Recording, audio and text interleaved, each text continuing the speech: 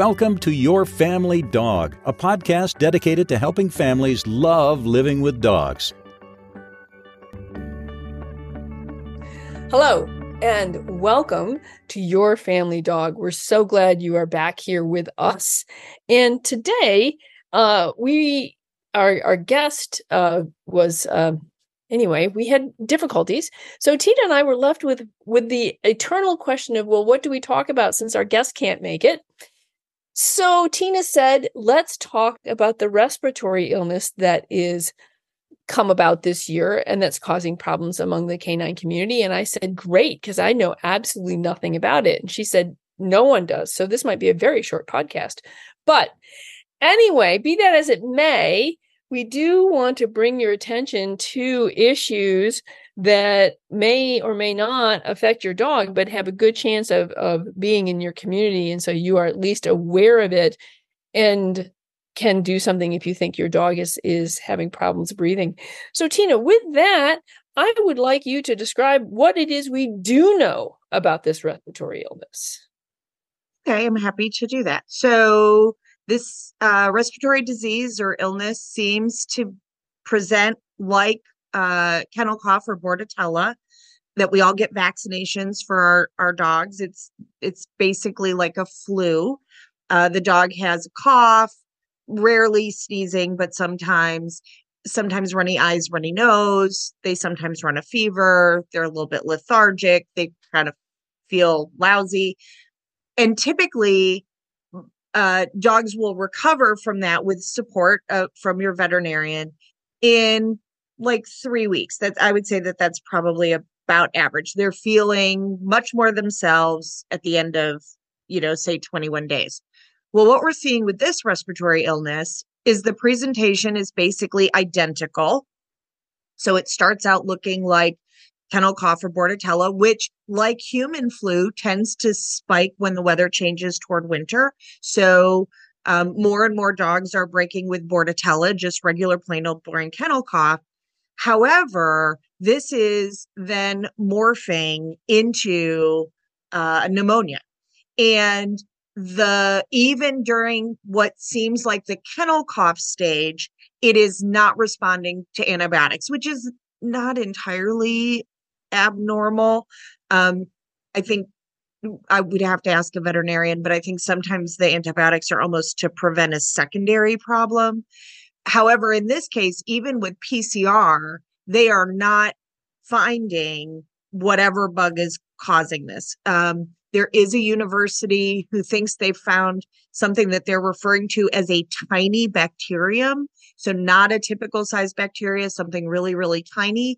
They have no idea if that has to do with this illness or not, but they are finding it in cultures. And we don't really have a great way to treat except supportive therapies. It appears that this disease is being spread, being transmitted the same way bordetella does. But I have a case on my service, dogs that are waiting to come in for a positive reinforcement board and train, who have not been to any of the typical things that we would expect a dog to catch kennel cough or bordetella. The dogs haven't been to boarding, they haven't been to grooming, they haven't been to a training class except with one another, and that's it, no other dogs. They haven't been to daycare. They were at a dog park for 10 minutes and it was only the two of them. So that's really an odd transmission because there's not an identifier of how that transmission is happening. It's really scary. If you don't know how it's being transferred, there's no way to trace it back. I mean, at least before to tell you can say, okay, I know that Fifi went to daycare last Thursday and Monday she started coughing.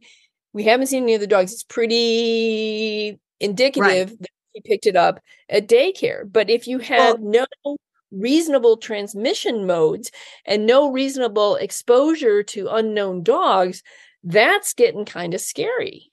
Yeah, it's very scary because there's not really a way to know, right? All of the other dogs in the Athens area that I'm aware of that are on my service, and I'm sure other trainers have dogs on their service as well, they've none of those dogs have been in a class or anything recently. They all could link it back to some specific incident that, like they went to grooming or they went to daycare or they were boarding somewhere at a large facility or something like that. This case I learned about yesterday is the first one that we don't really know where the dogs contracted it. And additionally, they have a senior dog in their household who the two other dogs I'll refer to as puppies. They're not. But the two puppies, they're 3. They're not really baby puppies. They're not puppies. The adult dog, the 13-year-old dog, hasn't been sick for the month that these dogs have been ill. She just started with symptoms. Now she's responding better with the antibiotic, so it's possible she has a different bug. They're doing PCR testing on everyone, but honestly, UGA does not expect to find anything on that PCR test. So they are consistently seeing that the bug's not showing up. What's a PCR test? That might be something that our listeners need to learn about. You probably know more about that than I do. So my understanding is it's a pathology test of a sample or a number of samples from a dog to try to determine bacterium or viruses that might be in the tissue sample so that they have a better idea how to do a targeted therapeutic response with that dog. Now, none of the dogs on my service who currently have it. So right now I'm aware of 6 cases of dogs that are known to me, though, again, not currently enrolled in classes. None of those are in ICU. None of those have pneumonia. It's more that this bug is staying with them one of the families has been treating for 6 weeks. Now, those are both brassophilia breeds, a bulldog and a pug. Though both of those dogs have beautiful airways, lovely nares, they don't have any restriction to their breathing. So, but it's notable that they are smushy faced cuties. So yeah, this is really scary. So I've eliminated puppy play in puppy class because obviously we don't want, I think with any disease process, we worry a little bit more about the very young and about the very old. So I'm not allowing puppy play. Our puppy class is already limited to 4 dog handler teams in a basically 30 by 30 space with open air. So we have walls up to 8 feet and then it's open air above that. So our airflow is really, really good. I'm disinfecting literally every day, though honestly, we don't know what we're disinfecting for. So who knows if that's helpful.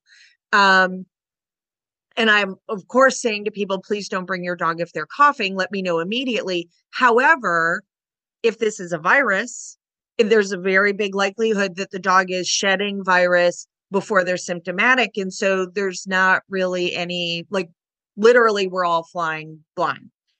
I was just going to say, what's interesting is that, as we learned, with COVID, the personal distance makes a difference, so that if your puppies are 10 to 15 feet away from one another and they're exiting and entering the room separately, the chances of sharing breathing space is much smaller.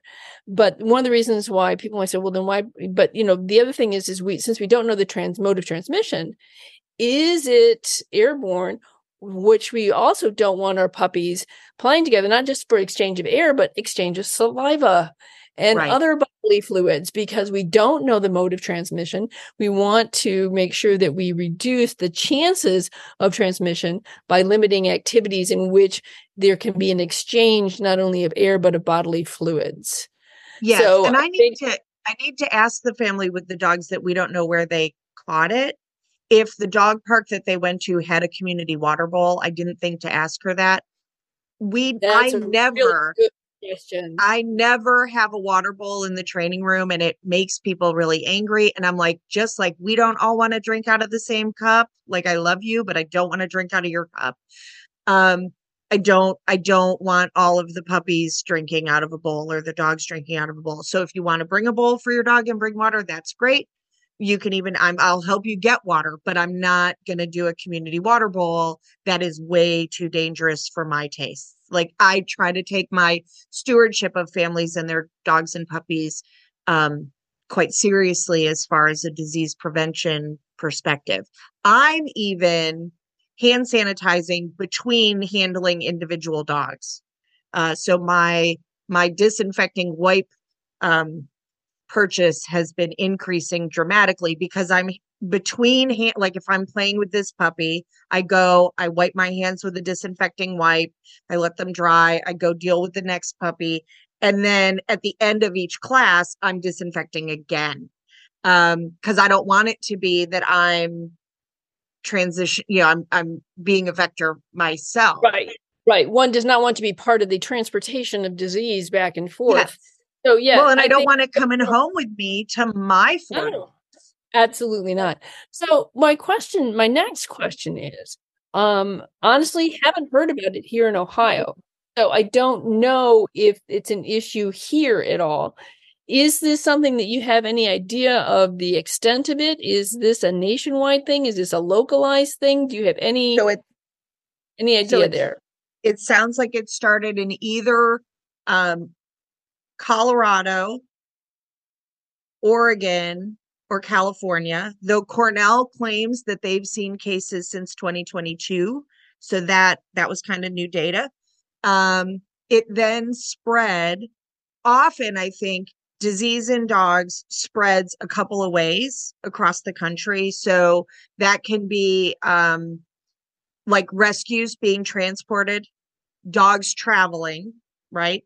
So things like dog shows, or even just a move. A dog moves from Ohio to Georgia, and on the in the transport van where they're all in crates, everybody's breathing the same air, and nobody knew it's nothing nefarious. Nobody thought their dog was sick. Like, nobody's being a jerk, but nonetheless, it can happen that way. So, it's my understanding that at this point, we basically should all in the US be assuming that our dogs could get it. I know there are cases in Florida.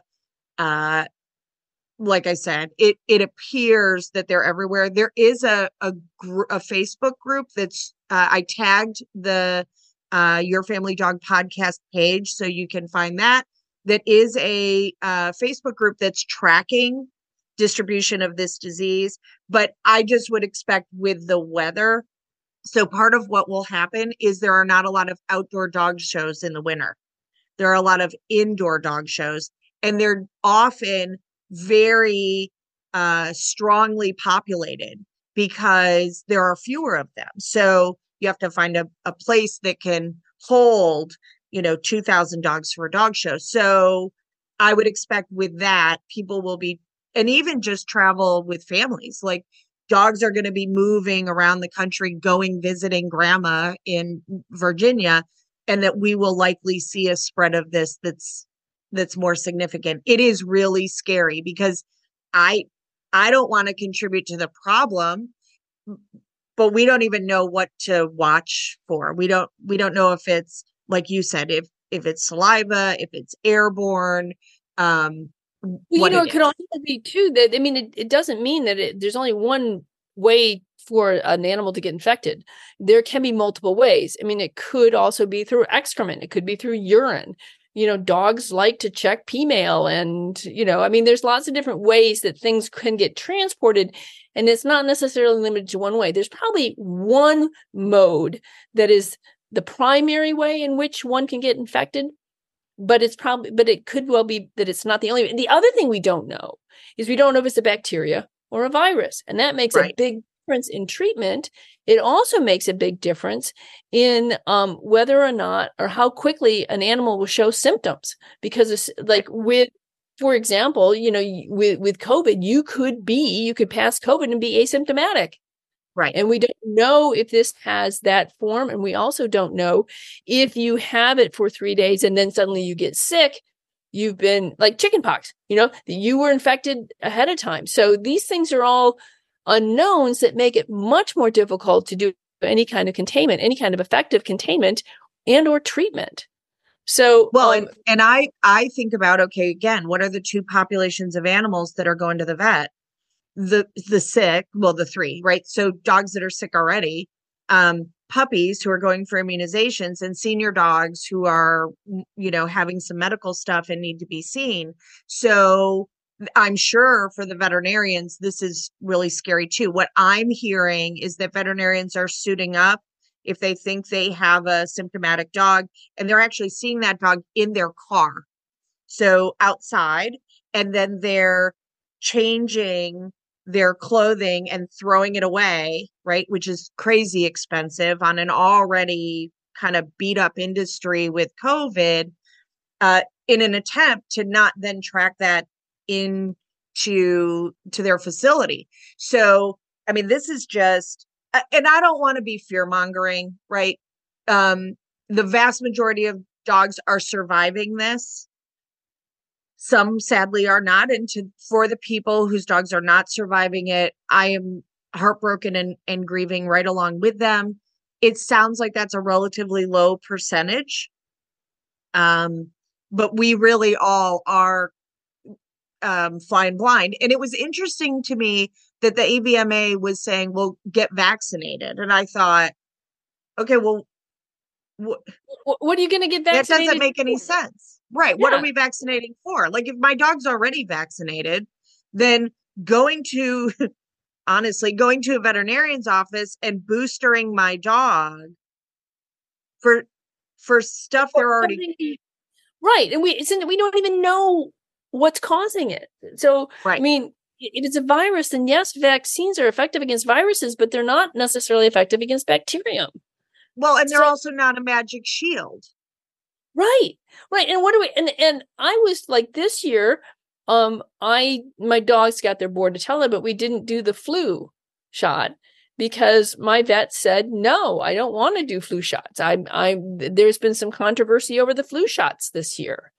So, it's just, I think your best bet is to be careful of where your dog goes, limit exposure to unknown dogs. That's one of the reasons why dog parks are very rarely on my to-do list, because I don't know who's using them. And I don't know if these are unvaccinated dogs. And so, I mean, my dogs are all vaccinated and they're healthy, and we generally do a good time. And we do go to places where there are other dogs, don't get me wrong. And they do play with other dogs. But I might be a little bit more cautious about that right now. Yes. And I would say that generally sunlight is pretty well. Here in Georgia, we have sunlight. I don't know if you have any sunlight in Ohio in the winter. Is it sunny out or is it overcast? It's a promise that the sky has no intention of keeping. So, okay. So what I would say, you're so funny, is generally UV light is good at killing stuff, right? We see all the Eco Lab things in every pet store, in every restaurant, right? UV is good at killing stuff.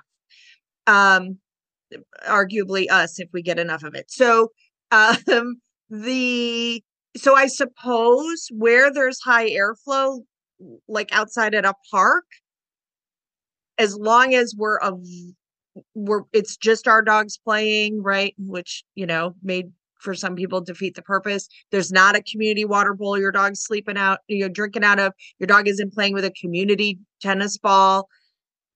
That's probably preferable to being indoors. And again, none of us know what we're trying to avoid. And so daycares, like dog trainers, like veterinarians, are flying blind trying to figure out how we manage and balance providing good service to the families and the dogs that need it and keeping everyone safe.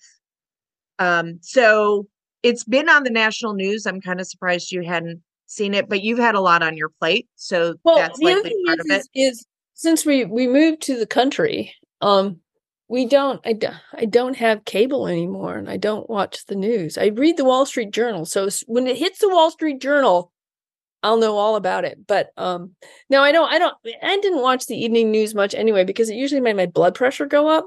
I do subscribe to some news services, and I do read the Wall Street Journal, and I do listen to news podcasts and stuff, but they have not been talking about it. Anyway, so I'm sorry. I've been in my own blissful blindness, I guess. But I haven't been to the vet either. But you know that, which reminds me that my heartworm medication has not arrived in the mail like it was supposed to. So I need to call the vet anyway. So I'm going to ask my vet if it's seeing any kind of incidents and what they think. So in capsule summary here, we're trying not to be fearmongers. We're trying to be bearers of information, and just to be aware of the fact that there is a respiratory illness that is going around that has been seen in several states. We're likely to see more incidents of it as things are, as you said, events and stuff are pulled inside. People are going to, it's like it's cold and icky and rainy and I don't want to go outside, so I'll send my dog to daycare instead. So there's a chance of an increased chance of exposure. And what you should look for is if your dog starts to cough or sneeze or seems to be lethargic, has a temperature, what I would do if your dog is healthy now. Well, let's hope they have a temperature, but not a fever. A fever. Thank you very much. Precise language world is always important to me. So what I would say is before your dog gets sick, take your dog's temperature so you know what your dog's normal temperature is, because it can range from anywhere from 99 to like 101, 102. So my dogs both hover right around 100.5. And know what their regular respiration rate is too, right? So right. So right now, according to USA Today, this virus has been found in Washington, Oregon, Idaho, California, Colorado, Illinois, Indiana, Georgia, Florida, Pennsylvania, Maryland, New Hampshire, Vermont, Massachusetts, and Rhode Island. So far Ohio's safe, but but everybody but your neighbors, but your neighbors are breathing on you. Yeah. So I mean, I think that if you live in the middle of Kansas and your dog plays outside, they're probably pretty safe. I'm telling people here in Athens to, instead of leaving their dog all day for grooming, to if they're going to have their dog groomed, stay and take the dog home as soon as they're done, and ask their groomer what their groomer is trying to do to try to mitigate transmission. Like, are they doing every other crate? Are they, running, are they running fans? Like, what are they doing? And I hate to say this because I don't want to hurt anybody's business, but I would be hard pressed to take a dog to doggy daycare. Yeah, I'm kind of right there with you, just until we have a little bit more of a handle on what's going on. And also too, if just like, some dogs, like some people, are more fragile, their health is more fragile. And if you have a dog who has a fragility of some sort, you might want to be just a little bit more cautious about your exposure, simply because it might be more trying on your dog to get this. Well, and so there's also a part of me that's going to go back to COVID. Everyone stayed home for years. And so did our dogs. And so did we accidentally suppress their immune systems because they weren't outside as much? They, lots of dogs weren't outside as much. They weren't around other dogs getting, contracting small versions of viruses and bacteria and having their immune systems built up. That's, it's a complete guess, and I'm sure I'm wrong, but there's a part of me that when all of this started, my heart just sank. And I thought, oh, like, is this all still part of that same, awful experience that we're all still navigating? Like, still we're navigating it. So, I mean, there aren't answers. There's lots of guessing, and it may be that it's on the wind and there's not anything anyone can do, right? Like, that's entirely possible. So I just thought this would be a good topic. If you are a veterinarian, or if you know of a veterinarian who's elbow deep in the research on this subject, we would love to have them on to come and talk to us. We are not expecting them to know everything. If you are a researcher and you know things about this disease that we have shared an inaccuracy or something like that, please, by all means, reach out and correct us. We'd love to have you on to talk about it. We're not trying to scare people. That is not my place. It's not the direction that I'm coming from. But I do think that this is a big enough deal, at least in my community, that some caution is probably appropriate. Yes, I agree. And if you do have solid information that you'd like to share with us, you can get a hold of us at yourfamilydogpodcast@icloud.com. That's yourfamilydogpodcast@icloud.com. And we would love to get any kind of feedback that you have to offer. So I think with that, I think when you had mentioned COVID, I was thinking the same thing, that this may be something that we have a little bit less resiliency for because of our lack of exposure during COVID. So anyway, it is what I will it say is. that this is a wonderful opportunity to do training at home, to look at enrichment and to really prepare your dog for winter. If this disease does what most respiratory diseases in humans and dogs do, come springtime, it'll settle down again and the risk will be lower. So, practicing and preparing for the holidays, getting your enrichment game on with a little bit more rigor, so that your dogs, if you've decided, okay, I'm going to skip XYZ activity, then we need to add an ABC one so that our dogs are still happy and fulfilled and healthy.